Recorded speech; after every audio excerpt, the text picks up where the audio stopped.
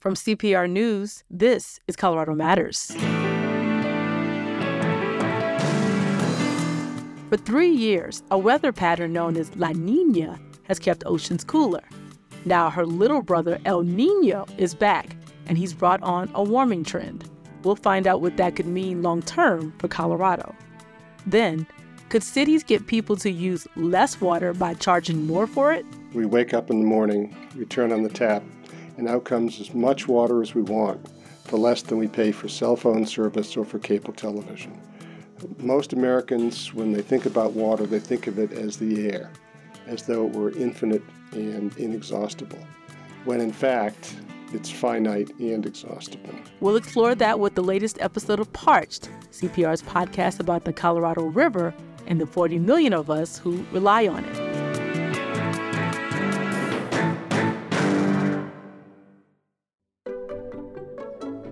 If you have a car you're ready to part with, have you thought about donating it to Colorado Public Radio?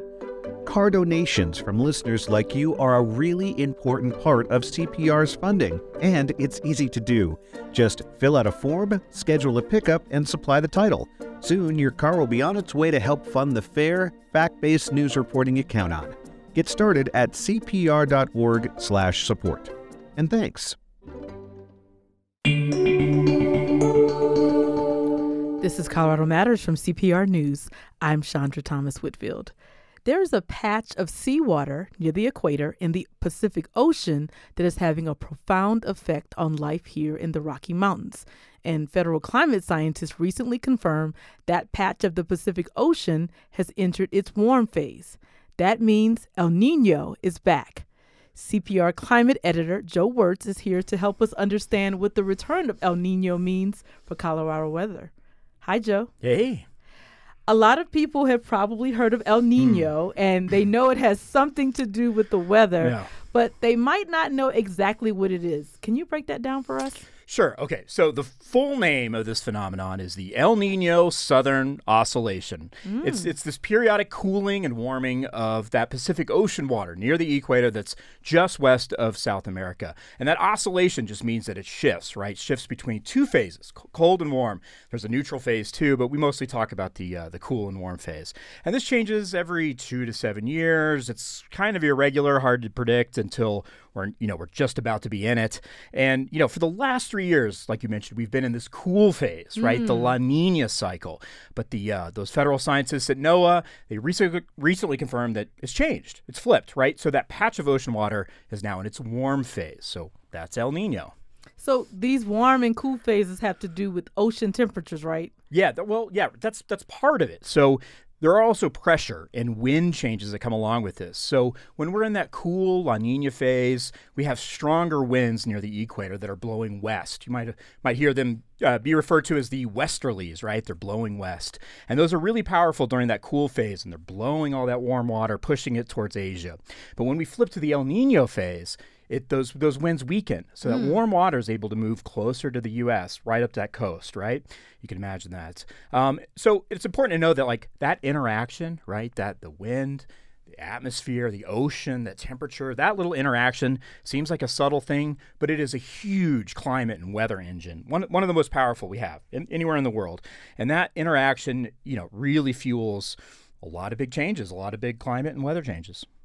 Now, are we already seeing the effects of El Niño here in Colorado? Well, a tiny bit, right? The warm phase is active, but there's a gap. There's a little bit of a gap between those temperature changes, those wind and pressure changes, and when the effects really start to show up. So we're getting a little bit of it, but El Niño is going to be a much bigger part of the weather and climate story here in Colorado in the months going forward. Now, what kind of effects can we expect in the months ahead? Well, okay, here's the caveat I have to give.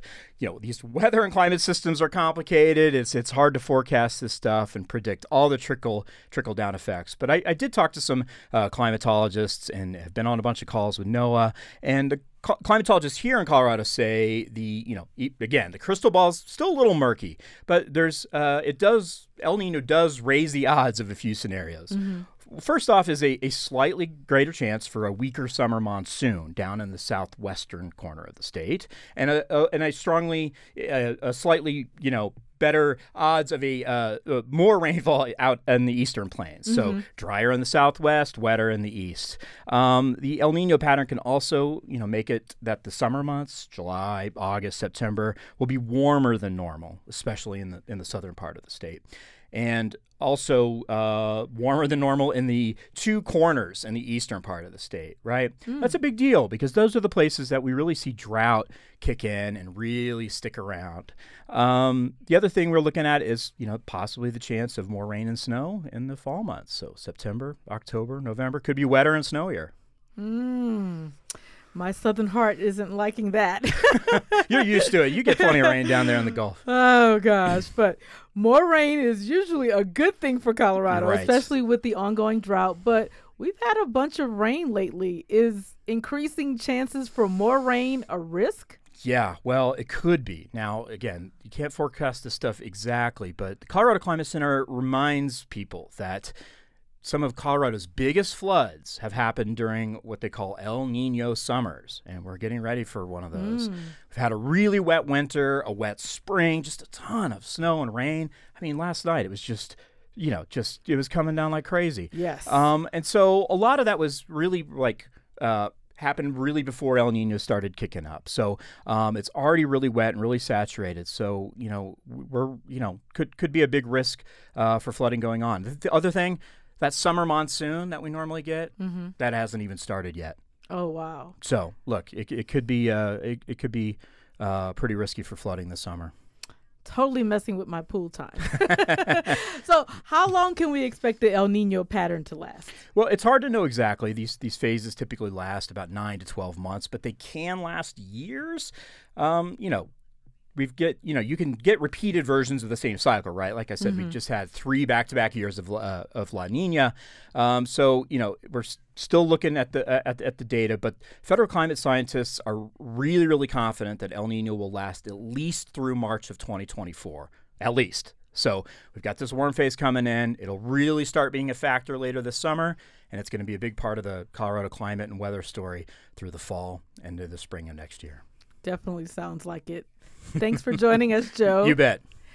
Joe Wirtz leads CPR's climate and environment team, and he writes a weekly newsletter about climate change in Colorado. You may subscribe to that at cpr.org/climateweekly.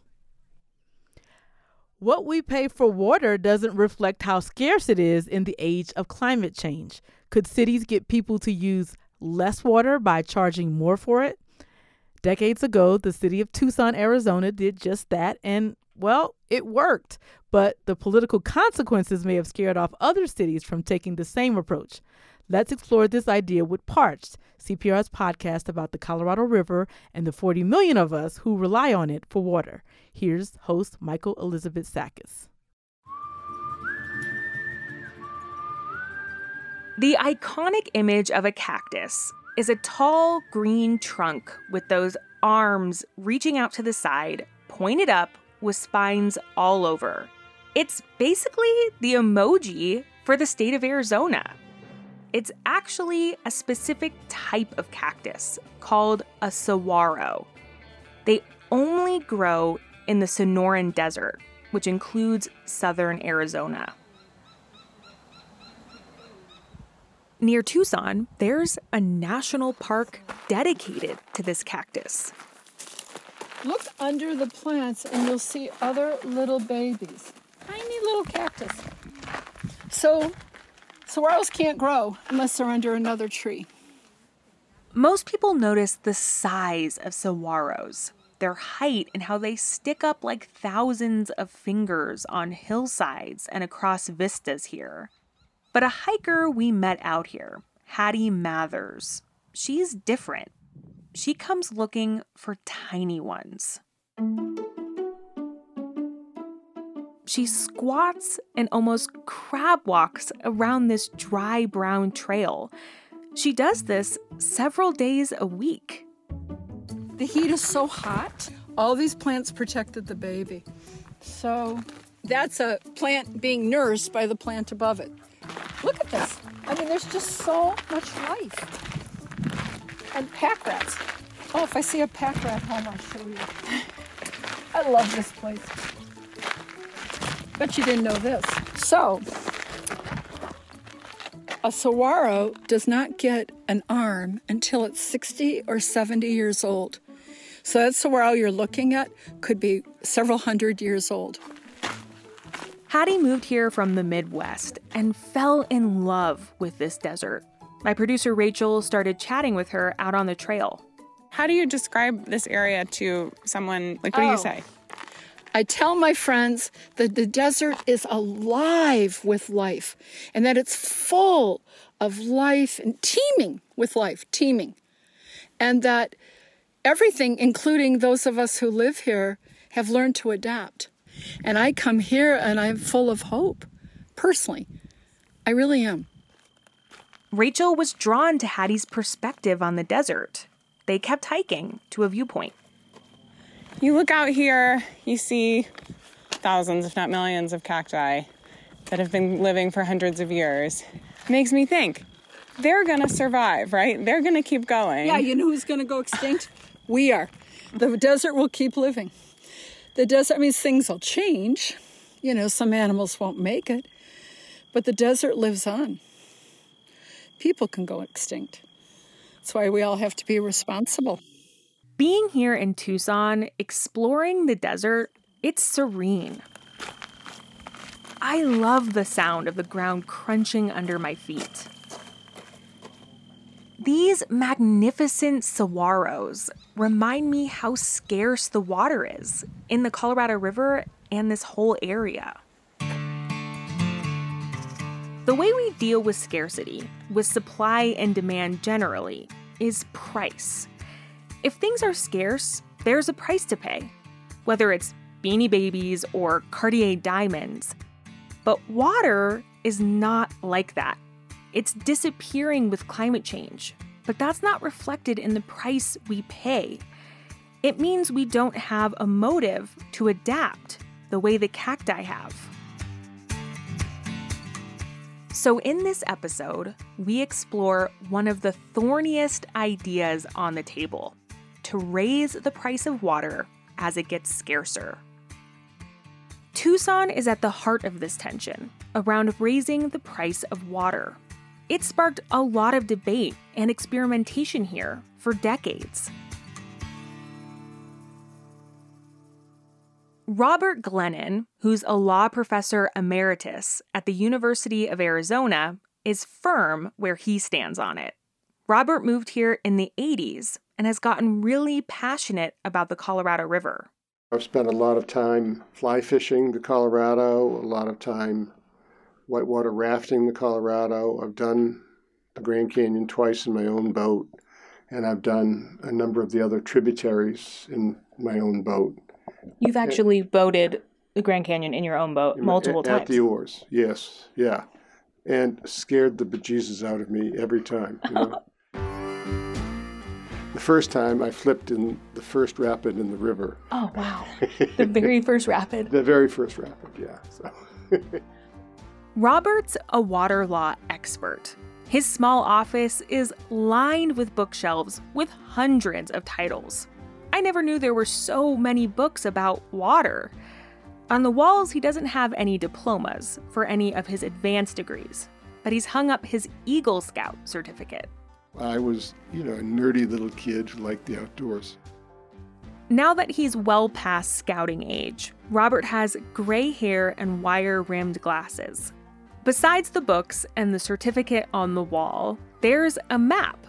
It's a detailed illustration of the Colorado River. So when you look at this map and you see farmers and ranchers and cities and tribes and all the different communities and all the different ways that they use water, when you think about how we're paying for this water and the prices we're putting on water, what goes through your mind when you see all the different ways we're using water on this map? Mostly that we're not paying for it. We wake up in the morning, we turn on the tap, and out comes as much water as we want for less than we pay for cell phone service or for cable television. Most Americans, when they think about water, they think of it as the air, as though it were infinite and inexhaustible, when in fact, it's finite and exhaustible. Robert wrote a book called Unquenchable about the hard choices we have to make to ensure a clean and adequate water supply over the long term. Robert advocates that conservation, as well as other things like recycling our water and desalination, need to all be part of the mix. He says the price of water and the ways we charge for it also need to be in that mix. Even when you write a check to the local utility, it's not for water, it's for the cost of service.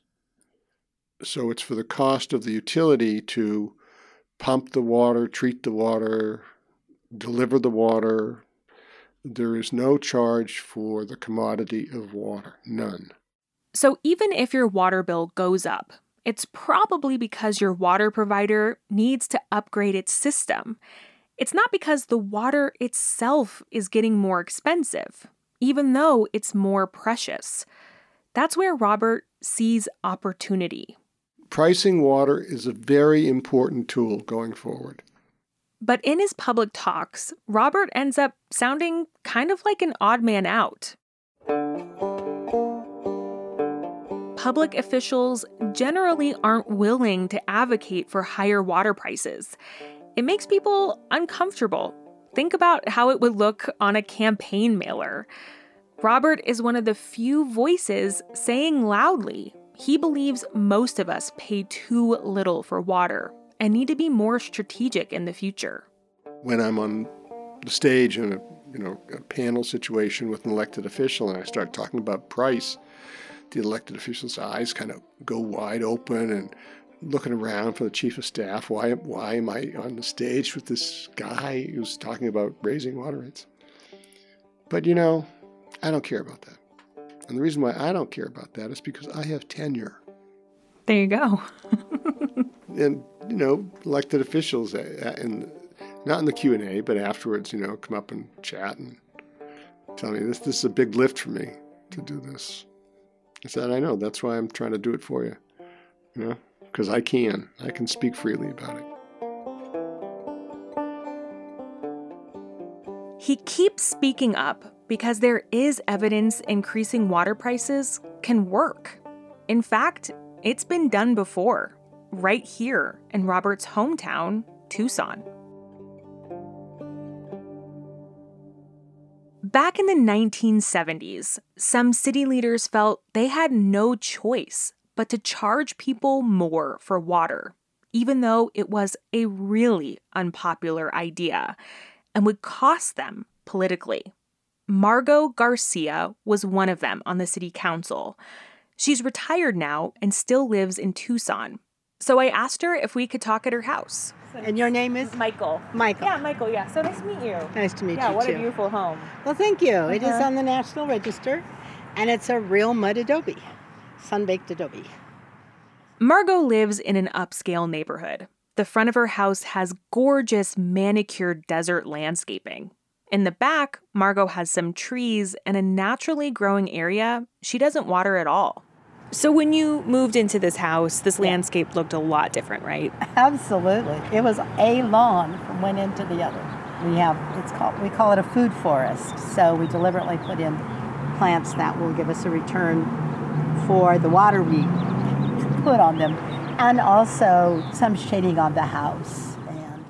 Also prominently displayed outside is a yard sign that says Climate Action Now.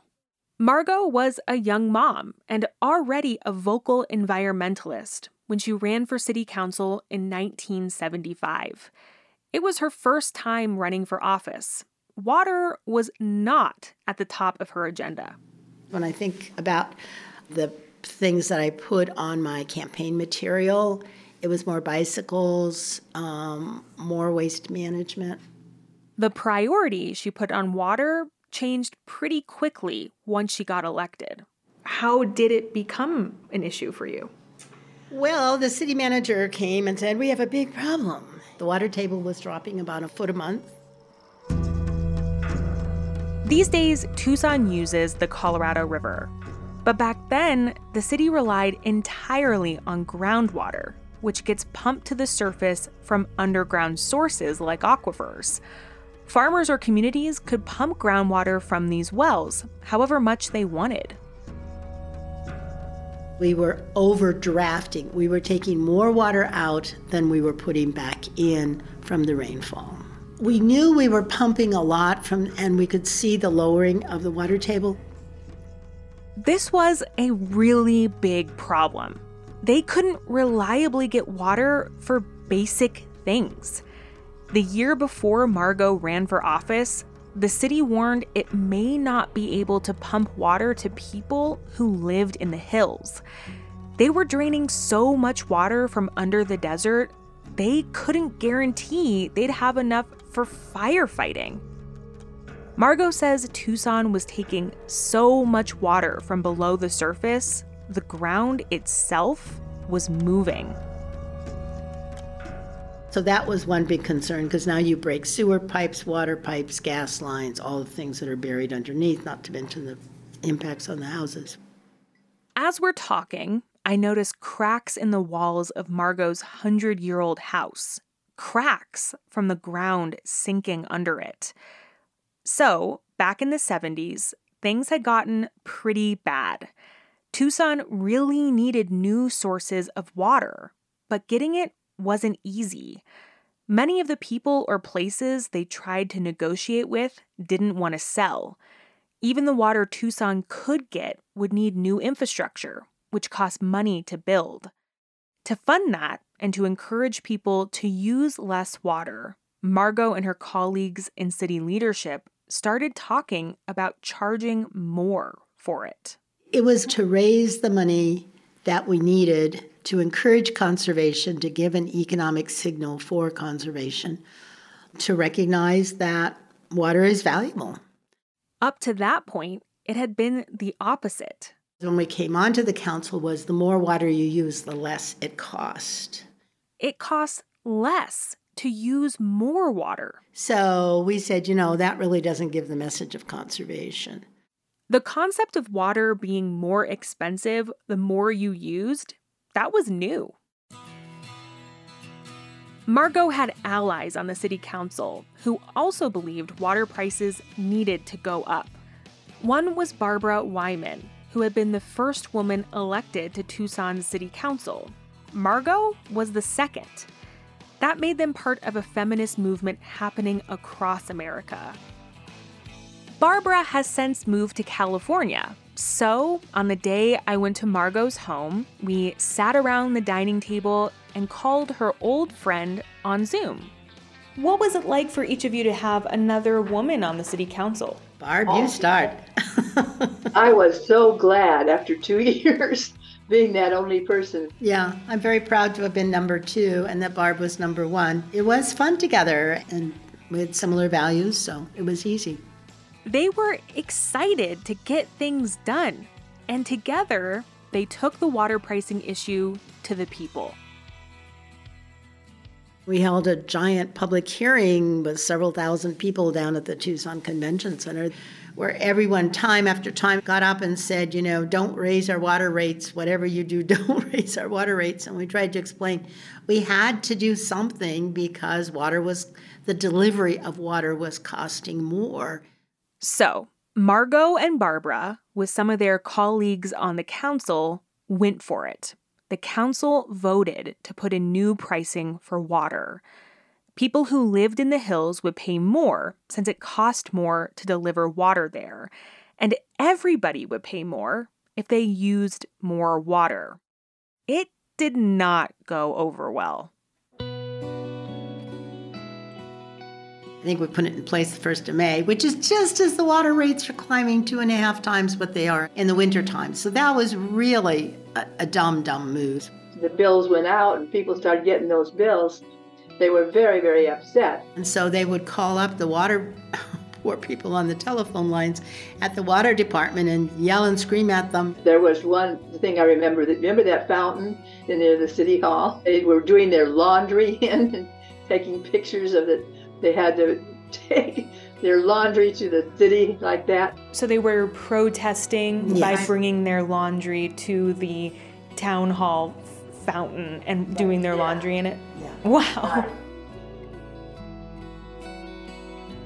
Margot and Barbara remember rallies around town and campaigns to get people to call up their city councilors and complain. Just how angry were they? What did they say to you? Well, I got called a lot of bad names, I can tell you, and lots of phone calls in the middle of the night and, destroyed friendships. I mean, it was really sad. She even got a bomb threat. All kinds of death threats. And our children suffered because they were all in school. They had taunting by their classmates, and it was really hard on them. Were really unusual. So its public campaign to get people on board was unusual too.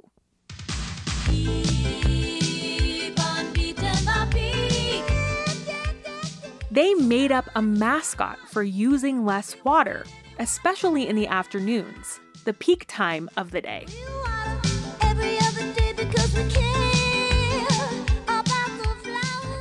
The mascot is called Pete the Beak. Pete has a normal human body, and then his head is a cartoonish yellow duck with a giant orange beak. Don't be wasting any water. Tucson made videos, including this one, where he's lounging by the pool. People in headbands and pink tank tops are dancing around him. And in another one, he plays saxophone in a bar.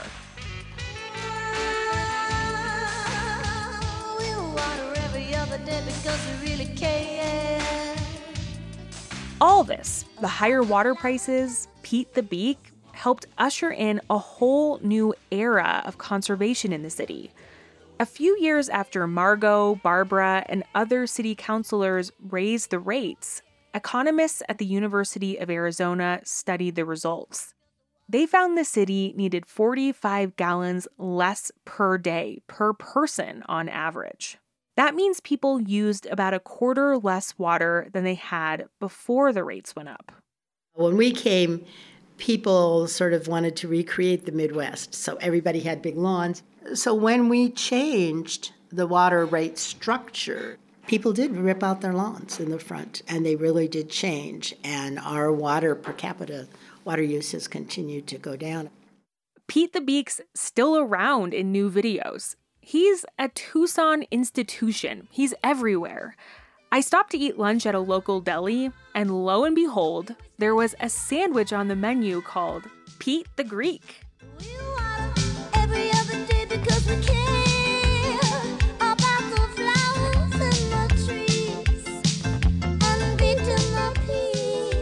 But the culture of water conservation took time to build. Because in the immediate aftermath of their vote, the political blowback for Barbara and Margot got more intense.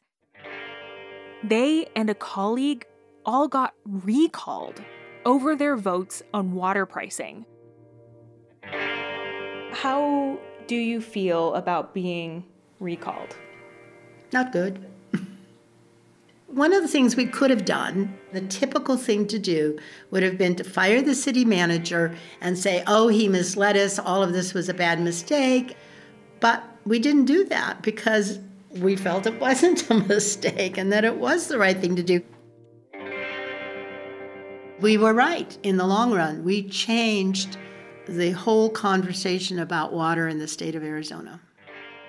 She doesn't have regrets. She was happy with the career she went on to build, teaching urban planning.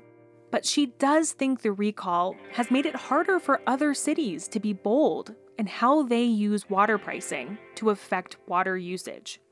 I suspect that what happened to us has scared a lot of people. I mean, there are a lot of people who just are terrified, elected officials, to even start talking about raising water rates. Today, Tucsonians pay an average of about $50 a month for water.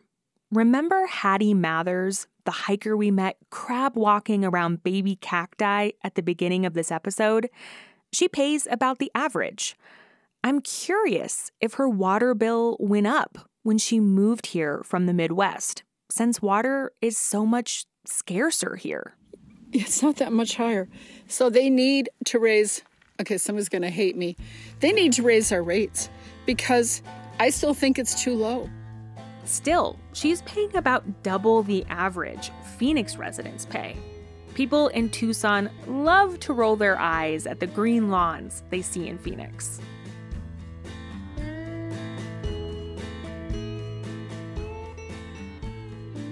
Other cities have followed Tucson's lead in raising prices when you use more water.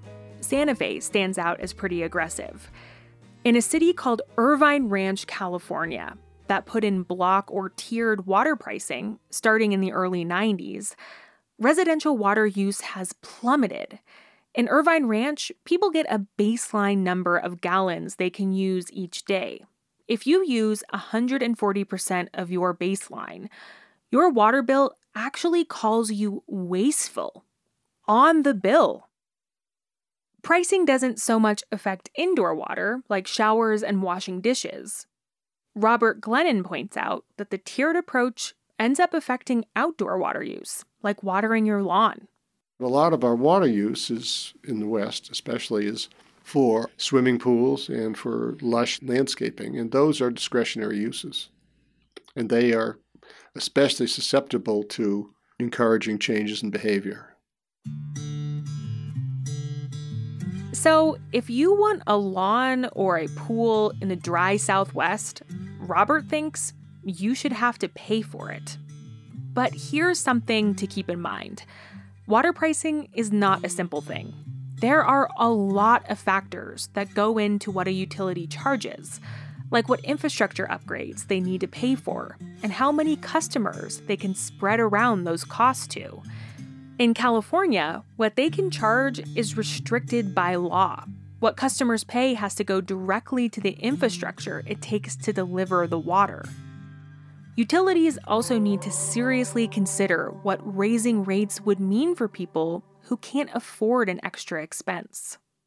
Raising the price of water, for me, absolutely has as a condition that we have a lifeline rate for people of modest means. This was on Margot's mind too, back in the 70s when they were deciding on the rate structure. And we were very concerned about social equity. We called it a lifeline approach, where there was this minimum amount of water that anyone would get, because we also had a lot of older retired people. And that was before Social Security became really a big enough number to live on. One option to encourage conservation and still make sure people with low incomes can afford water is to give subsidies, the way we do with home energy bills. This whole idea that there could be real water savings in pricing it differently is based on the assumption that people are using far more water than they actually need to. Pricing will help show people what expenses they need to pay and what they're willing to give up.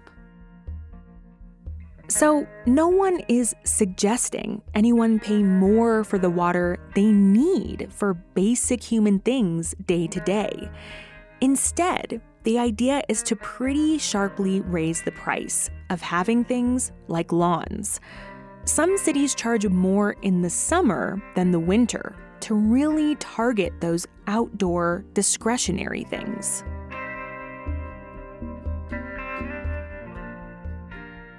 And it's not just me and other people who live in cities who might pay more for water. It's everyone in the Colorado River Basin. Industries have been built on cheap water for everything from semiconductor plants to farming. The farmers pay next to nothing for water because they got the water from projects that were built intentionally to subsidize the growth of farming economies in the early 20th century. Some people think farmers, who are the very biggest user of Colorado River water, should pay more for it. It's actually being considered by a really big farming district in California. Just like cities, the idea is that farms would get more efficient and use less water if it costs more. We've talked to a half dozen water pricing experts. They all agree that pricing affects how much people use, though they disagree on how much water it saves. There is also the possibility that people will find loopholes, ways to use the same amount of water but avoid the price hikes. In fact, the most unlikely person in Tucson found one for her own home. Margot Garcia, the person who helped vote in the higher water rates and gave up her political future for her principles, has found a way around the pricing system that she helped create. We've divided our water use, and so we have more at the lower block rate. Remember her beautiful yard we toured? It has a little postage stamp patch of grass and fruit trees and plants to shade the house. Margot's chosen to keep watering all that. So she set up a separate water system with a separate meter, which lets her get more water at a lower rate. We put in a second water system. So we have 2 meters. One is for the house and one is for the landscaping, which is a little bit playing the system because we do have to irrigate in this property. She admits she's playing the system. So you can call that playing the game if you want. By having the 2 systems, you are in a way getting around this this block system. Yeah, It's made a big difference. And how much you pay? Several $100s a month in the summer. Wow.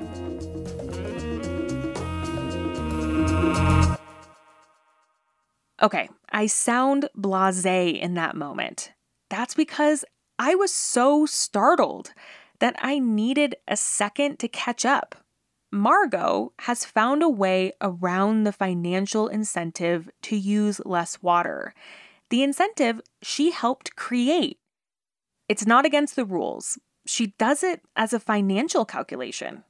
She and her husband paid a couple $1,000s to put the system in, and she says they've already made that money back by shaving off the monthly water bill. In a way, that shows how imperfect pricing is as a solution. But more than that, I think it shows just how much economics influence people's behavior. Money is such a motivating force. It tempts someone like Margot, who has dedicated her career and decades of volunteer work to the environment. When it's done right, economic motivation is a real way to help us fix our water problems.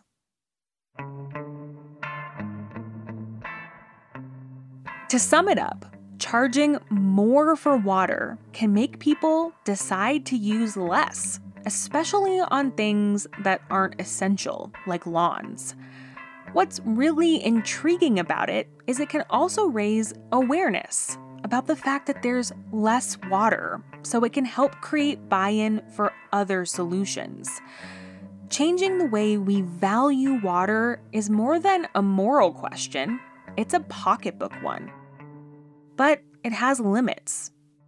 Because we can only save so much water at home. In the next 2 episodes, we're shifting our attention from cities to farms. Because even if every city in the whole Southwest turned off every single tap, we wouldn't solve the Colorado River crisis. The overwhelming majority of water gets used on farms and ranches. I'm headed deep into alfalfa and cow country, where the biggest change can happen on the Colorado River. I'm running around the state every chance I get, any person I can talk to that's in agriculture, in the hope that a critical mass, a chorus of voices can kind of rise up and implore the state to act. I'm not such a big fan of hoping for rain. That's next time on Parched. Climate and environment reporter Michael Elizabeth Sakis and Parched, CPR's podcast about the Colorado River that shaped the West and the people who rely on it. Find Parched online at cpr.org or wherever you get your podcasts.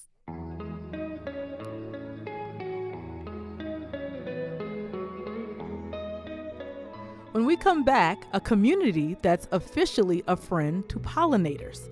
This is Colorado Matters from CPR News and KRCC.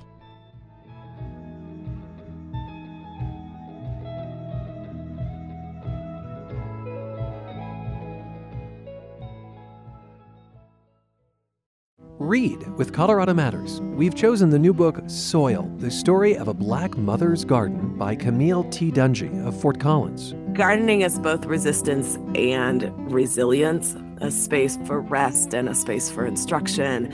Gardening is many, many things. We then invite you to join us June 29th at Denver Botanic Gardens to be a part of my interview with the author.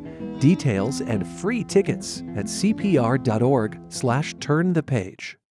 This is Colorado Matters from CPR News. I'm Chandra Thomas Whitfield. Manitou Springs hosts hundreds of thousands of tourists every year, but the city is also working to welcome a different kind of visitor, pollinators.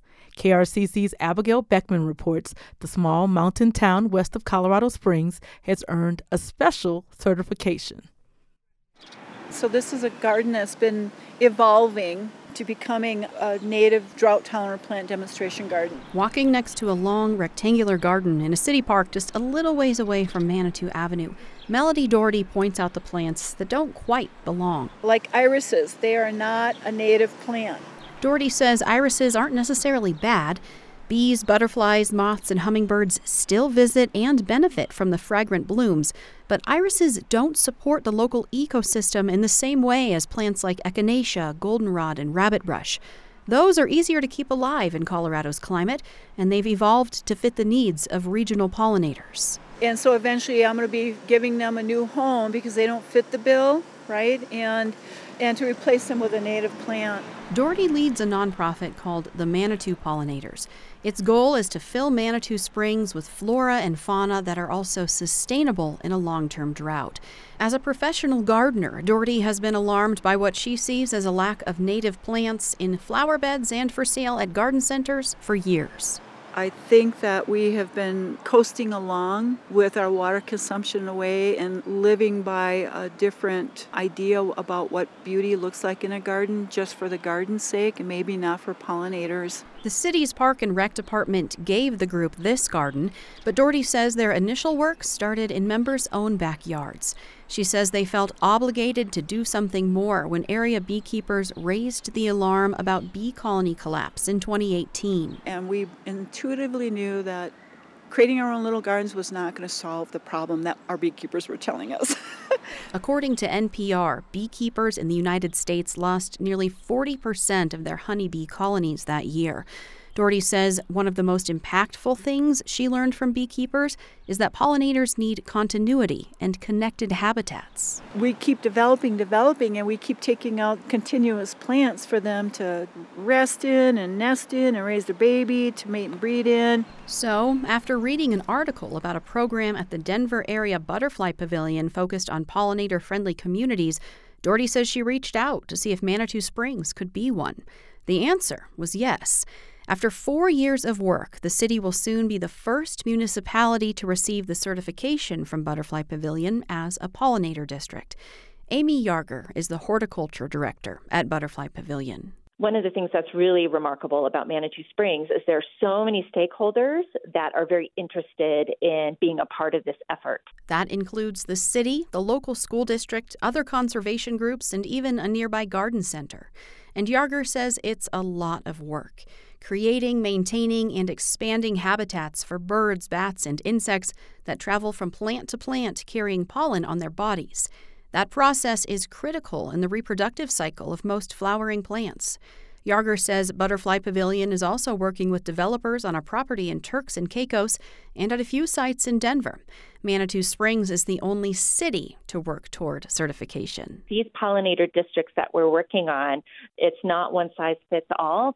It really comes down to how communities respond to the biodiversity crisis as well as the climate crisis. She says the certification has stringent guidelines about planning sustainably, conserving natural areas, and giving everyone in the community a chance to participate. The part of the rubric that Manitou is especially proficient at is making sure that the community offers lots of opportunities for people to volunteer and get active. They also have to pay special attention to how things are maintained, avoiding pesticides whenever possible. Doherty says Manitou Springs was already on board with that and more. The town doesn't allow non-organic pesticides, herbicides, or fertilizers on city-owned land. The former card catalog at the city library now stores collections of native seeds available for free in its wooden drawers. It's like that field of dreams. If you build it, we have a really good chance of reversing or at least slowing down the trend of our pollinators disappearing due to their loss of native habitat. The Manitou pollinators have installed and maintain 7 gardens in the city. Experts from Butterfly Pavilion provide free consulting services to the town, only receiving payment for the gardens they design.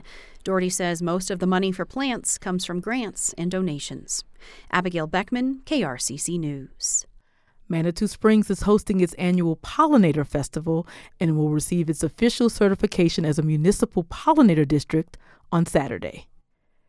Before we leave you today, if you know me, you know that I'm originally from New Orleans, and I practically work it into every conversation, and my coworkers here at CPR can attest to that. We Louisiana folks are serious about 3 things: our food, our dancing, and, of course, our music.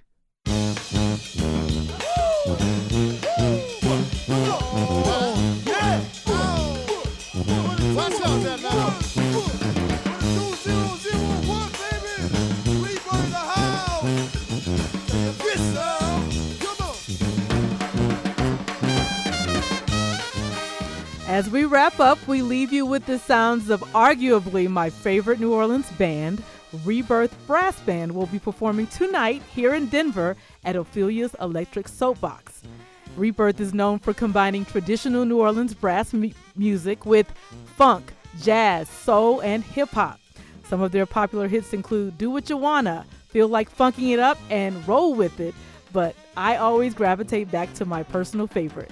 We leave you with the sounds of Casanova by Rebirth Brass Band from my hometown of New Orleans, who again is performing tonight in Denver at Ophelia's Electric Soapbox.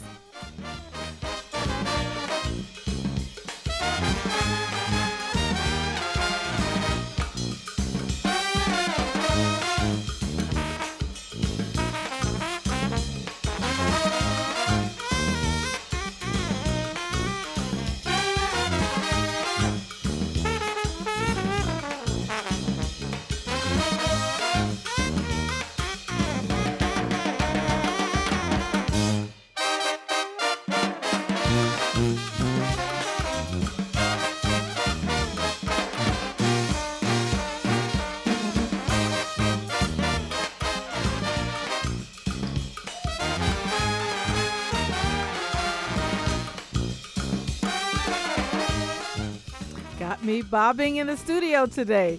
Thanks for joining us, and to the Colorado Matters team: Tyler Bender, Carl Bielek, Anthony Cotton, Pete Kramer, Andrea Dukakis, Rachel Estabrook, Michelle Fulcher, Matt Hers, Tom Hess, Michael Hughes, Chris Ketchum, Pedro Lumbraño, Shane Rumsey, Ryan Warner.